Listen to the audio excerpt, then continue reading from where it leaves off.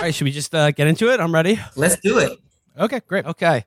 All right. Well, here's a good one for you. Bonus episode. We are very pleased to be joined now by the Democratic primary winner for the mayor of Buffalo. It's India Walton. India, thank you so much for being on the show. Oh, thanks for having me. I'm happy to be here. Now, under normal circumstances, you're on track to become the only socialist mayor in the United States. We love it. Usually we'd leave it there, obviously, because the Buffalo mayor's office has been occupied by a Democrat without exception since about 1966. But there have been some developments. I know there's been a recent federal appeals court decision in your favor.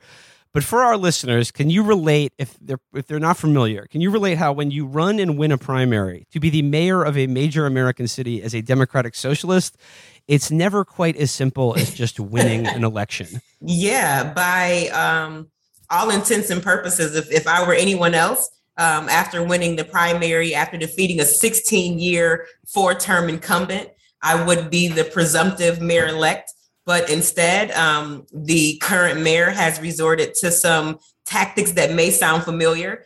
First, he waged a write-in campaign, and then he circulated independent nominating petitions to create an independent line for himself to remain on the ballot. But the Court of Appeals overturned the decision by a lower court judge and ruled him off the ballot. So that is a good thing. Yeah, I mean, I remember reading about this story. I mean, it's pretty incredible. Can you talk, referring to that lower court decision, could you explain who the Sinatra brothers are and how they came to be involved in this race? Yep. So the first judge who ruled that Byron Brown was able to have access to the ballot is named John Sinatra. He is a judge who was appointed by President Trump. And his brother is a major contributor to my opponent's campaign, local developer who often skips out on paying taxes on many of the hundreds of buildings, many in disrepair that he owns in the city of Buffalo. I mean, this is about real estate developers, basically, and they feel threatened by your victory in the primary. I mean, here in New York City, and I would imagine in pretty much every other American city, real estate developers are really, they set the pace for everything, and they seem to keep their hands on the reins no matter who wins elections. Can you talk about how you view the role of real estate developers in city politics, and in particular in Buffalo, the Buffalo Billion Redevelopment Program? How do you see them, and why do you think that they feel threatened by your agenda? Well, I think that, large developers who extract from communities without reinvesting in the neighborhoods that they are building in have every right to have pause right now when you have someone who's coming into leadership saying, hey, we're going to put people first. Hey, when you are using tax dollars and expecting subsidies and public land to build your buildings, it's going to benefit the people that actually live there. And you're going to pay taxes on those buildings. It is going to affect the bottom line for folks. But I've been explaining that rich people are always going to be fine, because when poor people have more money, we can afford to live in these apartments that are being created, and we can afford to spend money in their businesses. So I think that, bottom up development and prioritizing working class people is ultimately going to benefit everyone. There will be some growing pains, but they'll get used to it. They'll be fine. Well, we'll see. We'll see about that. I mean, they're quite colicky at the moment, but I mean, yeah, look, in the sort of economy and system we currently live under, like, cities need development, right? There is unfortunately a role to be played by private real estate and development. But basically, I mean, all you're saying is they have to pay taxes on the properties they own, and that public money should not be used to fund what is essentially private endeavors to benefit, private interests. That's exactly what I'm saying. And I don't understand how that could be such a novel idea when we expect individual property owners to pay taxes. It's a shame that we're allowing large developers who make record profits to be able to skirt the law and absolve themselves of the responsibility of being contributors to the communities that they benefit off of. I mean, I mentioned it earlier. This Buffalo Billion redevelopment program. I mean, like, what was that program intended to do, and like, how have real estate developers sort of steered that ship towards their own ends? Well, the Buffalo Billion was really intended to be an economic driver for the Western New York area that had kind of been, starved for investment for so long. So the state came in and provided resources, but what we saw most proliferate were sort of flagship projects that didn't really amount to any material gain for the folks in the community. The best example that we can point to is a Tesla factory that was built with a $750 million tax incentive and is employing only a handful of people. And even those folks who are employed are normally employed on a temporary basis by agencies with no access to union labor, union negotiating contracts and things like that. So it hasn't materialized in the way that it was presented, definitely. And I mean, if you had your way, I mean, what would like that billion? How would you see that money invested in development? I would see it go to building infill housing, affordable housing, into establishing revolving loan funds for first-time homeowners or folks who don't traditionally qualify for mortgage financing through banks, home repair funds for small hometown landlords and homeowners who don't have access to equity in their homes because we have communities that have been redlined, and really just neighborhood-centered methods of planning where we're making our neighborhoods livable and walkable, investing in infrastructure, streets, sidewalks, bike lanes, grocery stores, things that really improve the quality of life for a lot of people in Buffalo. This renaissance that we're touting is mostly amenities and recreation, and everyone loves that, but it doesn't mean anything to you when your housing situation is unstable, when you don't have a quality job to be able to go down and enjoy a downtown or a canal side or a concert. So we really have to not only rise the tide, but we have to build boats so that the folks who live in communities are rising along with it and not being drowned out in the process. Yeah, I mean, obviously, everyone loves sports teams. Everyone loves like a nice downtown promenade or whatever. But like those things aren't. I mean, the benefit of those things are it can't be independent of the things you just said, like livable neighborhoods with like grocery stores and roads and things like that. Yeah, I would rather have a grocery store than a carousel. But, I believe in abundance, and I think that they're not mutually exclusive. And we live in a world that with the proper planning, with bold leadership and visionary leadership, we can have both.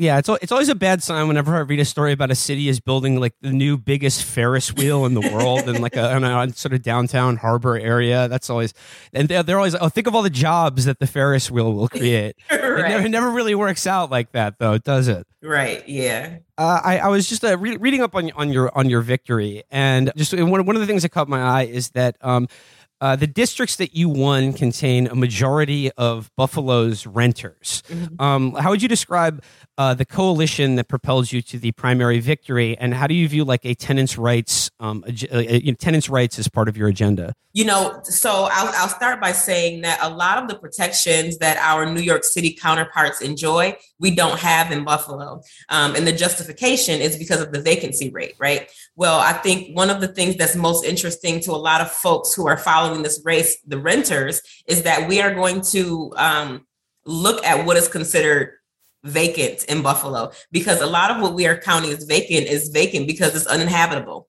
We have some of the oldest housing stock in the country. There are places you literally just cannot live in, right? And I think that also holding landlords accountable so that they're not able to hide behind LLCs and management companies, and we know exactly who they are and are able to hold them accountable for a lot of the code violations and less than stellar quality of living that folks have to endure while paying these astronomical rents is a really resonant message with renters in Buffalo. We've all been watching the prices of renting apartments creep up. without any sort of relief. And it's all just speculation because we know that in Buffalo, even though our markets are keeping up with the rate of inflation, our wages are not. And we've been, we have had a slower trajectory to getting to a living wage, minimum wage here in Western New York and in Buffalo. So these are a lot of things that folks who are supporters of the Walton campaign are seeing as things that impact and affect their everyday lives. And they want to be a part of the movement that's going to help change that. Well, I mean, in speaking about that movement, you ran as a member of the DSA, and you did not shy away from the word and concept of socialism.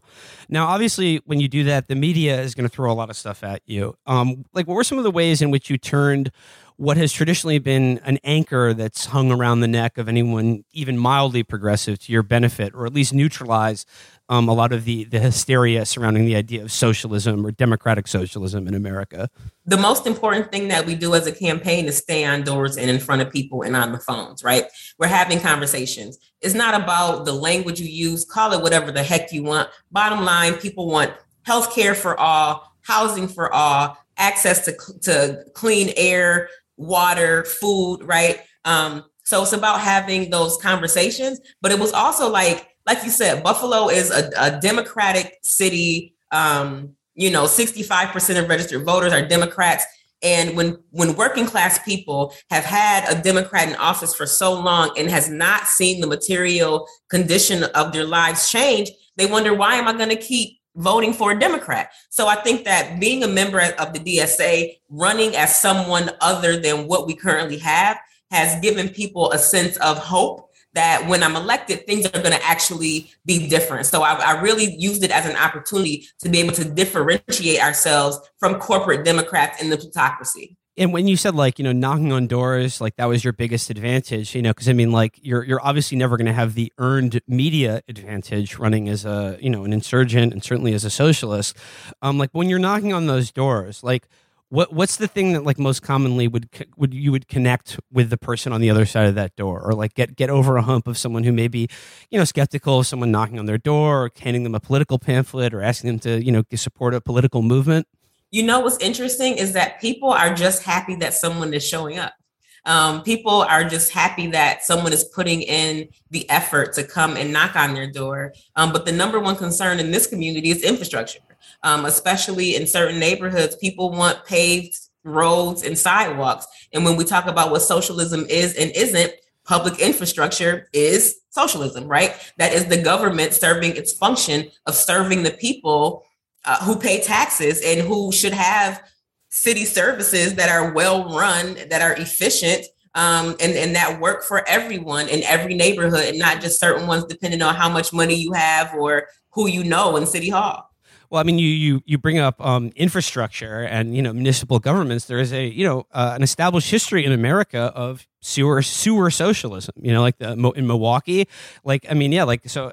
How does that just simple things like the roads or whatever? There's a strong socialist history behind that. And those are the conversations that are being had, right? We have allowed a lot of our narrative and language to be stolen from us by our opposition. And we just don't want people explaining who we are because we can do it for ourselves. We do it better anyway. So it really is about controlling the narrative and leaning into it, not shying away from it. And it's I'm still a Democrat, but I'm a socialist because I believe that neoliberal politics has been the failure of the working class.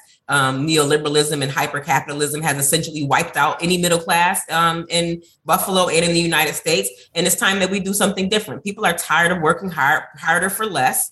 People are tired of padding the pockets of CEOs who are making 200 times more than the lowest paid worker. We're ready to reclaim the means of production and just have some equity in the way that we live.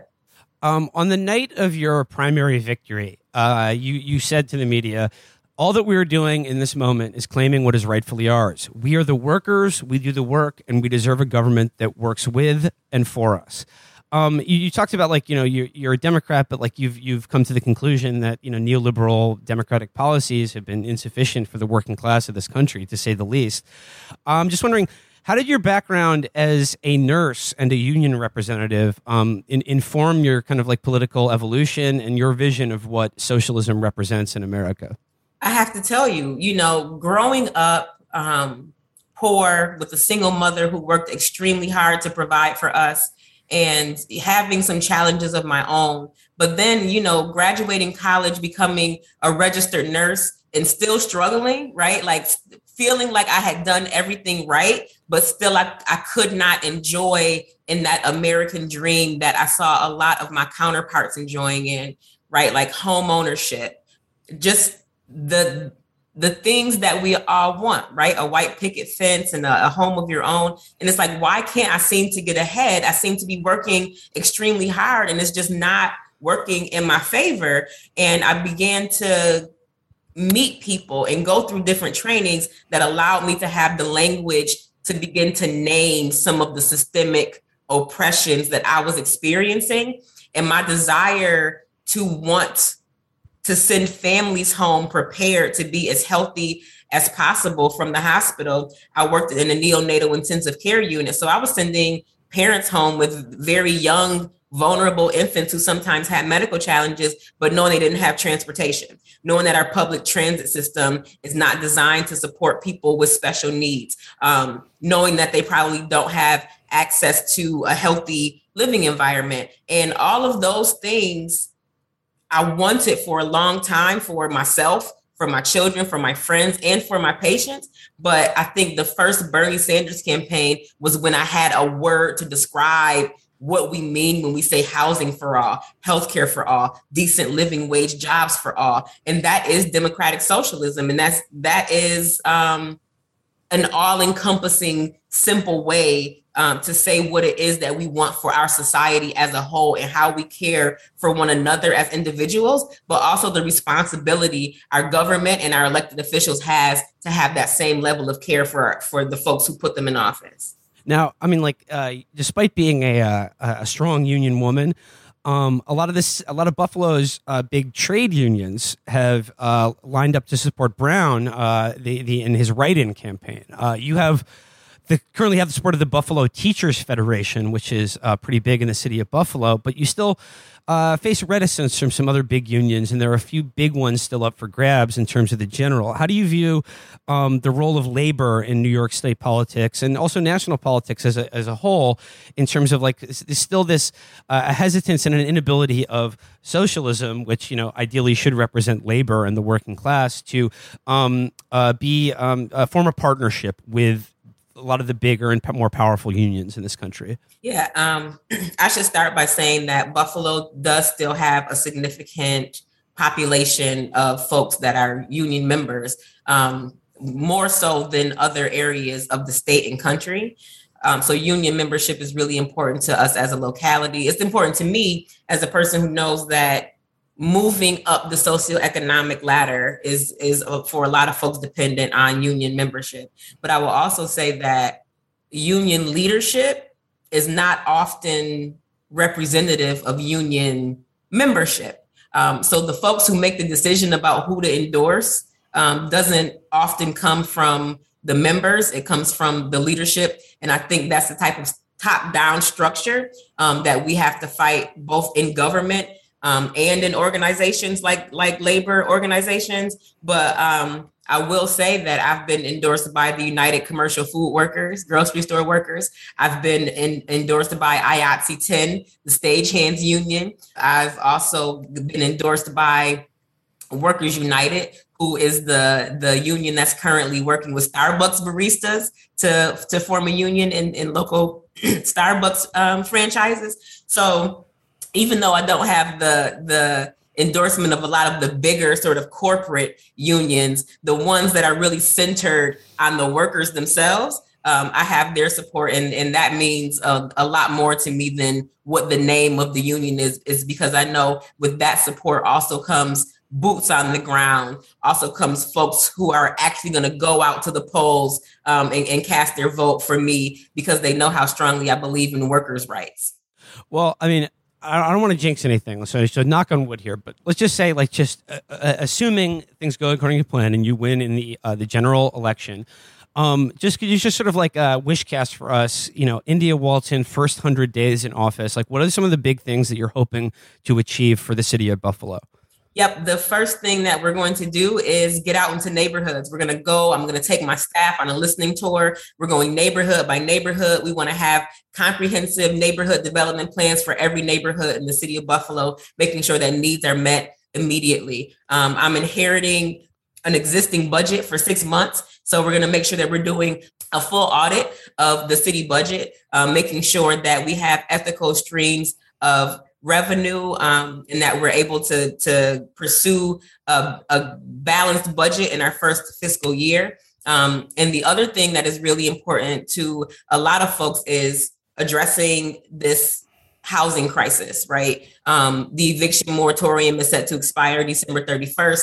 We have to make sure that folks are housed. We have to make sure that money is getting out of the door. We have rescue plan funding and people applying for rental assistance, and landlords trying to help folks get caught up on their rent, and money just isn't getting out of the door. So we have to fix what is happening administratively that's preventing that from happening. And the third thing is in the first 100 days, working with the Common Council, and by executive order, we are going to begin to establish an independent civilian oversight board of our police department, because there's no way that we're going to restore our relationships, heal our community, and have accountability without that type of transparency in our police department. We have to hold bad actors responsible. So first 100 days, it's going to go by very quickly. We're going to bring in the best and brightest and most talented folks in our administration to make sure that we hit the ground running and get some of these top priorities handled fairly quickly. You bring up civilian oversight of the police department, and I remember, last summer at the height of the George Floyd protests. I mean, there was that video of that elderly gentleman who had his head cracked open on the sidewalk, and that was in Buffalo, and that was Buffalo police who did that. What was it like running for office on a democratic socialist platform? Like at the height of the Black Lives Matter movement, and just like increasing anger about police violence, and then also at times fraught merging of a democratic socialist working class campaign with a Black Lives Matter message about police violence. A part of my decision to run was because of the lack of response last summer. I was embarrassed. I was embarrassed that police pushed down Martin Gugino, and I saw him bleed on the ground and no one came to help. And then our mayor didn't stand up, and our district attorney didn't stand up for a vulnerable person. And also, there was no effort to bring meaningful change or reform. People were out in the streets all summer long, outraged, protesting, and the mayor was at home. Wouldn't even acknowledge folks, wouldn't even have a productive discussion about real change. I thought that made him extra vulnerable. And I thought that it could also continue to mobilize people beyond the protest and say, hey, look, they think we're a joke. They think that these protests don't mean anything and they can ignore us. So let's turn this into political power and show them that we won't be ignored. And I think that's exactly what we did. When we look at the numbers and who turned out, it was a lot of folks who this is not their normal mode of behavior. They don't normally vote in primary elections. So we saw a lot of folks who traditionally are prime voters who would have come out for Brown stay home. And a lot of the young people who were out in the streets last summer come out and vote for me. So I'm proud of the work that we've done. A lot of folks are volunteers on our team, are folks that we converted from protesters into canvassers. This is proof that Black Lives Matter and that whole movement of folks is not just a bunch of talk. There's a saying from my friends out in Oakland that if we're not prepared to govern, we're not prepared to win. This is what we've been fighting for so long. And finally, we're going to have that win that's going to allow us to govern in a way that honors Black bodies, that honors working class people, and that honors those that have been living in the fringes and on the margins of society. And now we're going to cast a bright light, co-govern, and really make Buffalo a safer and healthier community for all. But when it comes to like a socialist agenda, like as you've been describing about how, politics should be working for people, and like the institutions that govern our lives should really be in our hands. Obviously, the police department is like one of the biggest, most powerful parts of any city in America, but the police are a public institution. And I mean, how do you weave that into, like I said, a broader political campaign and a broader political message outside like the obvious anger and just like really disaster of unaccountable police departments in this country? I mean, aside from holding officers accountable, the fact that we're being told that an officer can be witnessed and guilty of misconduct and nothing can be done about it is a lie. Our city charter does allow the termination of officers who are guilty of misconduct. So we're going to begin to weed out those supposed bad apples.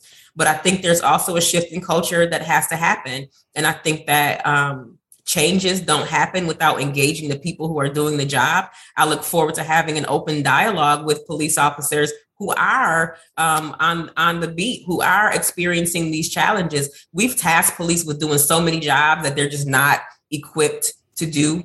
Mental health response, homelessness outreach, quality of life tickets. Like, these are not things that we need armed police to go into communities and do. We can have, civilian public safety force that handles quality of life issues. We can have mental health counselors that go out and handle mental health crises. We can fully support our homelessness outreach to go do homeless outreach. We can stop arresting people for crimes that are caused by poverty, substance use, or mental health. And then we can free police up to do actual police work. And it goes a little step further. And I think a lot of people will be surprised by this, but I'm disappointed in how we pay our police. I think that we have a problem with police overtime because starting salary is so low that people have to have overtime to be able to survive. And we're seeing a lot of officers moonlight on second jobs and security, getting in trouble, having to be in uncomfortable situations because they have to work second jobs. And I don't think that should be the case. As a nurse, if I'm responsible for someone else's life, you can't pay me $37,000 a year. You have to pay me enough money for me to be comfortable enough and for my own mental well-being to be good enough for me to make prudent decisions. And we have not done that in our police department. So we have a lot of varying issues to address, right? There are good officers. We have to celebrate them and make sure that those are highlighted. Bad officers, we have to stop hiding them. We have to not only expose who they are, but hold them accountable. And we also have to work with the union. We have to negotiate in earnest and honesty. I mean, there are some bad things happening with police in this country, but at the end of the day, police officers are workers too. They're workers with families, with responsibilities, and we want them to feel just as valued as everybody else in our community. And while we are working to create a safe enough community that we don't need police anymore, we still have to make sure that we have the best possible police force that we possibly can.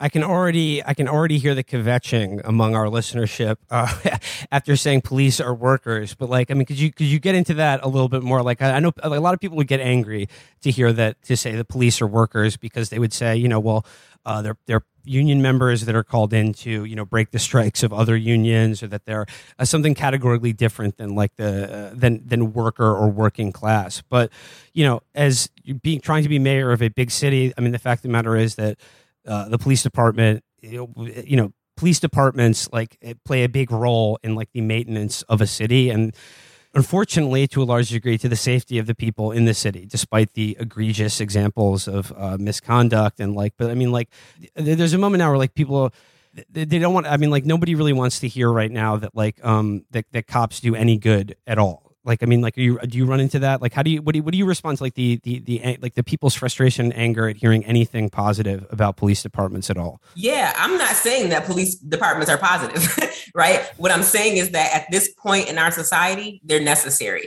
There are some things that we just, as a society, have not created the mechanisms to replace them. There are lots of pilots and programs happening now that are super exciting, that show me a vision of a future without police. But I also live in Buffalo, and we have a problem with violent crime. That is the bottom line. And I believe that when we reduce poverty, when we increase home ownership, when we increase educational attainment, we'll see those things reduced. The problem is we're not there yet. So what I don't want to happen is that what often happens is, as progressives, as democratic socialists, we get caught up in the minutia, and we want the thing that we are trying to get to right away, but we have to take the steps to get there first. We cannot dismantle the bad if we have not yet built the new that we actually want. And that means that we have to put people in position who are able to make those decisions and those policies a reality.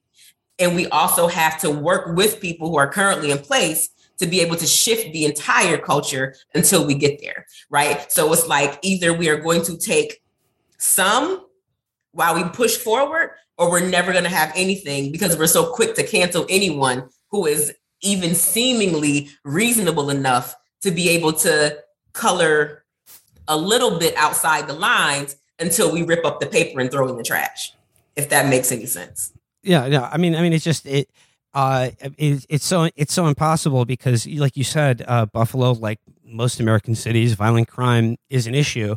But when the people tasked with, public safety are also committing a large number of violent crimes against the residents of these cities, I mean, like you can understand the frustration that people have. Like, just get rid of all of it. Like, I don't want to hear anything about the police. Oh, like, absolutely, absolutely, and that is the frustration, right? Is that because if you're saying there's only a few bad apples, right? Because that's what they tell us. Then why don't you just get rid of them? I know that it's not just a few bad apples, right? It's a bad culture, but we got to start somewhere, right? So where we start is with accountability. We start with getting rid of those officers who have been found guilty of misconduct. We start with real community policing, where officers live in the neighborhoods they serve, where they're building authentic relationships with the communities that they serve. I'm not talking about basketballs and barbecues. I'm talking about real authentic relationships. So that we know each other, so that we care for each other. It feels different. And I know that a lot of folks are going to be disappointed by what I'm saying, but like, it's the reality of what we've been given. And there's no way that I can go into office being responsible for the care and safety of a city like Buffalo and just get rid of an entire police department. And listen, DSAers are smart folks, right? By and large, these are college educated, middle class folks who live in neighborhoods that are safe. So I know that people understand what I'm saying. They might not want to hear it, but it's just the fact of the matter. And I'm just not one that is going to gloss it over and bullshit you, right? Yeah. I'm going to be realistic about what it is that we must do in order to get what we want. I mean, I think a lot of these people would be disappointed or angered or to hear that. I mean, that we just, they came face to face with this in New York City recently. Eric Adams, our Democratic nominee for mayor, is, used to be an NYPD officer. He's a big friend of the cops, but he won all of the neighborhoods and districts that were like the poorer, higher crime, marginalized communities that a lot of these people view themselves as representing or speaking on behalf of. Mm-hmm. And in those communities, a lot of the times, you can be disappointed by it or not, but they say they want essentially more police in their neighborhoods. Or not everyone, but I'm just saying, like, that is not an uncommon view that is had among voters in these communities. It's not an uncommon view, but also what folks are asking for is well-lit streets, right? Is if you are claiming that you're surveilling a community, which I don't believe in that, but if there are cameras and crimes are committed, but there's never any footage. People, I mean, it's simple things like that. On apartment buildings, people want buzzers to work so folks don't just have access to their buildings. Simple things, reducing blight, reducing vacancy, reestablishing neighborhood watches, building community so that people are actually looking out for one another. We live in a community now where people don't even know who their neighbors are anymore. And until we have reestablished that sense of community, we can't begin to have conversations about what a post-police world looks like. Chris, do you want to jump in here at all? I mean, you hit most of the questions I had. I guess my question is on what you were just talking about DSA statewide. I guess between like Cuomo stepping down and self-described socialists and DSA-backed candidates winning state Senate seats here in New York, city council seats, congressional seats, I was just wondering if you had any thoughts about your candidacy and potential mayorship, how it fits into maybe a greater New York State political project from the left or from the DSM. Yeah, I think it's just that, y'all call us upstate, right? I think that there has been sort of this myth that Western New Yorkers are very conservative, that we don't care about progressive politics. I think that this campaign is proof that we do, that we would love to see it done at the executive level as well. And I believe that, I know for a fact that this candidacy is creeping up the 90. And we're seeing progressive politicians be elected in all levels of office in Rochester and Syracuse. And I think that we're going to continue to see this trend all across the state.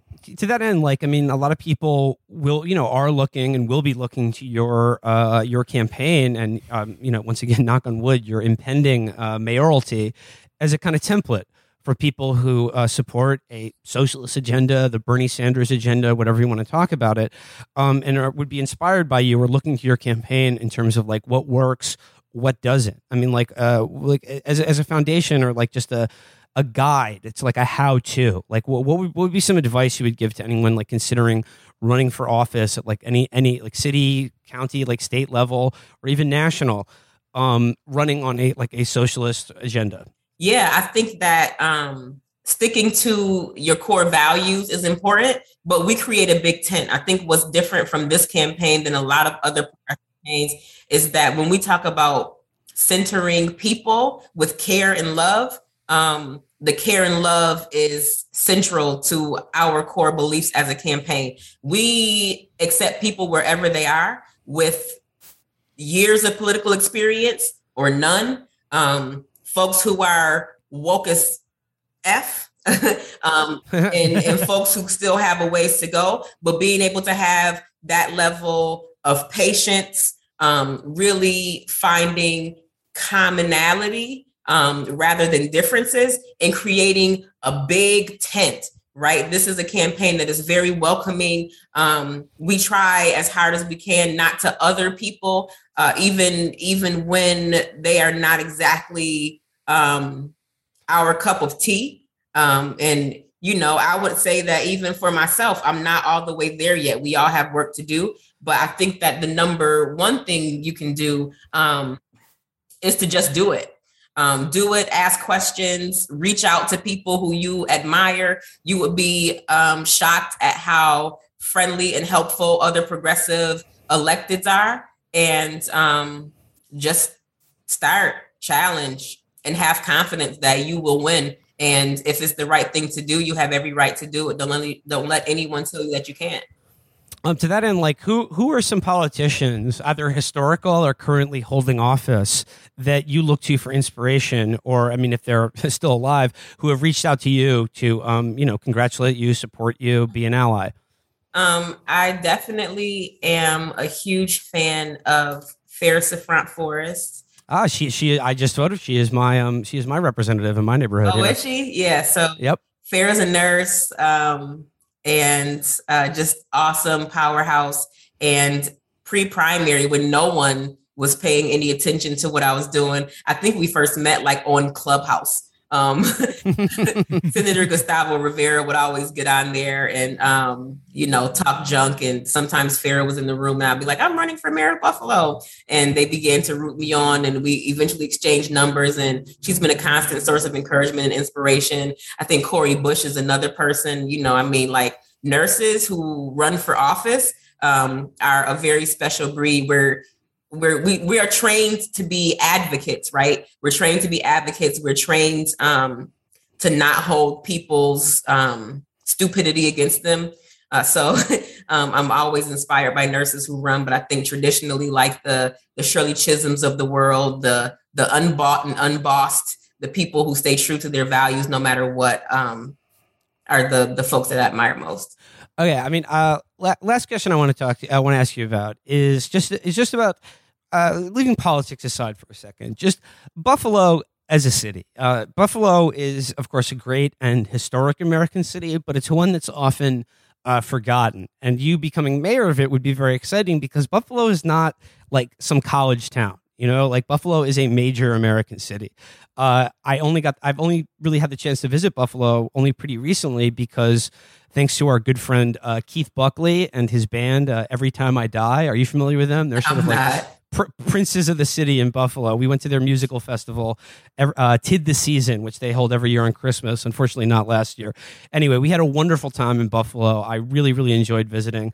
But like as a whole, Buffalo is experiencing a sort of cultural renaissance and national profile for the first time in a long time, whether it's through the Bills or really a lot of the really great music and culture that's being produced by the people of the city, and the rest of the country is sort of catching on. So I just want to ask you, what does the city of Buffalo represent to you? Like, how do you view yourself as a Buffalo native, and like, what is the essential Buffalo character that you're sort of bringing here? Yeah, Buffalo. This is the Buffalo that I've always known, right? We've always had a great hip hop scene, a great arts and culture scene. It's just a light is being shined on us now, and I'm so proud. But Buffalo really has a do it no matter what type of attitude, right? Buffalo and Buffalonians are some of the toughest folks you ever want to meet.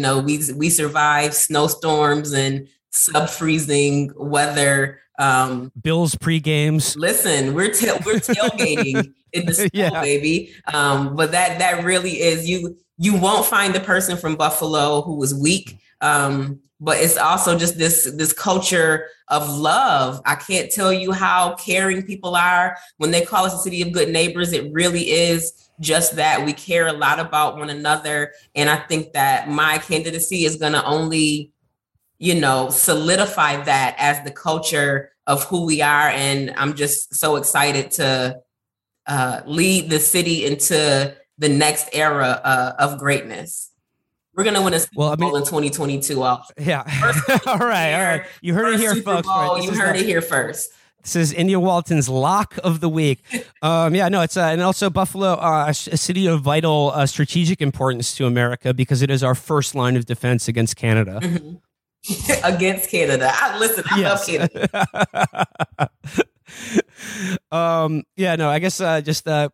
Please check out Every Time I Die, Keith Buckley and his band. They're great guys. Maybe I'll get you a commit right now. Famously, other Buffalo native and musician, West Side Gun. He had a West Side Gun Day declared in Buffalo. So I'm just going to put you on to Keith Buckley. Every Time I Die, I want an Every Time I Die Day in Buffalo. So I'm just going to seed that idea right now, and we'll see where it goes. All right. Well, we'll see what we can do about that. Very, very, very, very diplomatic answer here. You're already doing the job wonderfully. All right. Let's leave it there. India Walton, I want to wish you the best of luck in the general election, and thank you so much for your time today. Thank you. Final words. If folks want more information or to donate and support the campaign, there's lots of money being flung at us, lots of horrible ads. They can visit www.indiawalton.com. Links to that will be in the show description. Once again, India Walton, congratulations and best of luck in the future. Thank you so much and have a beautiful day. You too. Bye-bye. Bye. Thank you.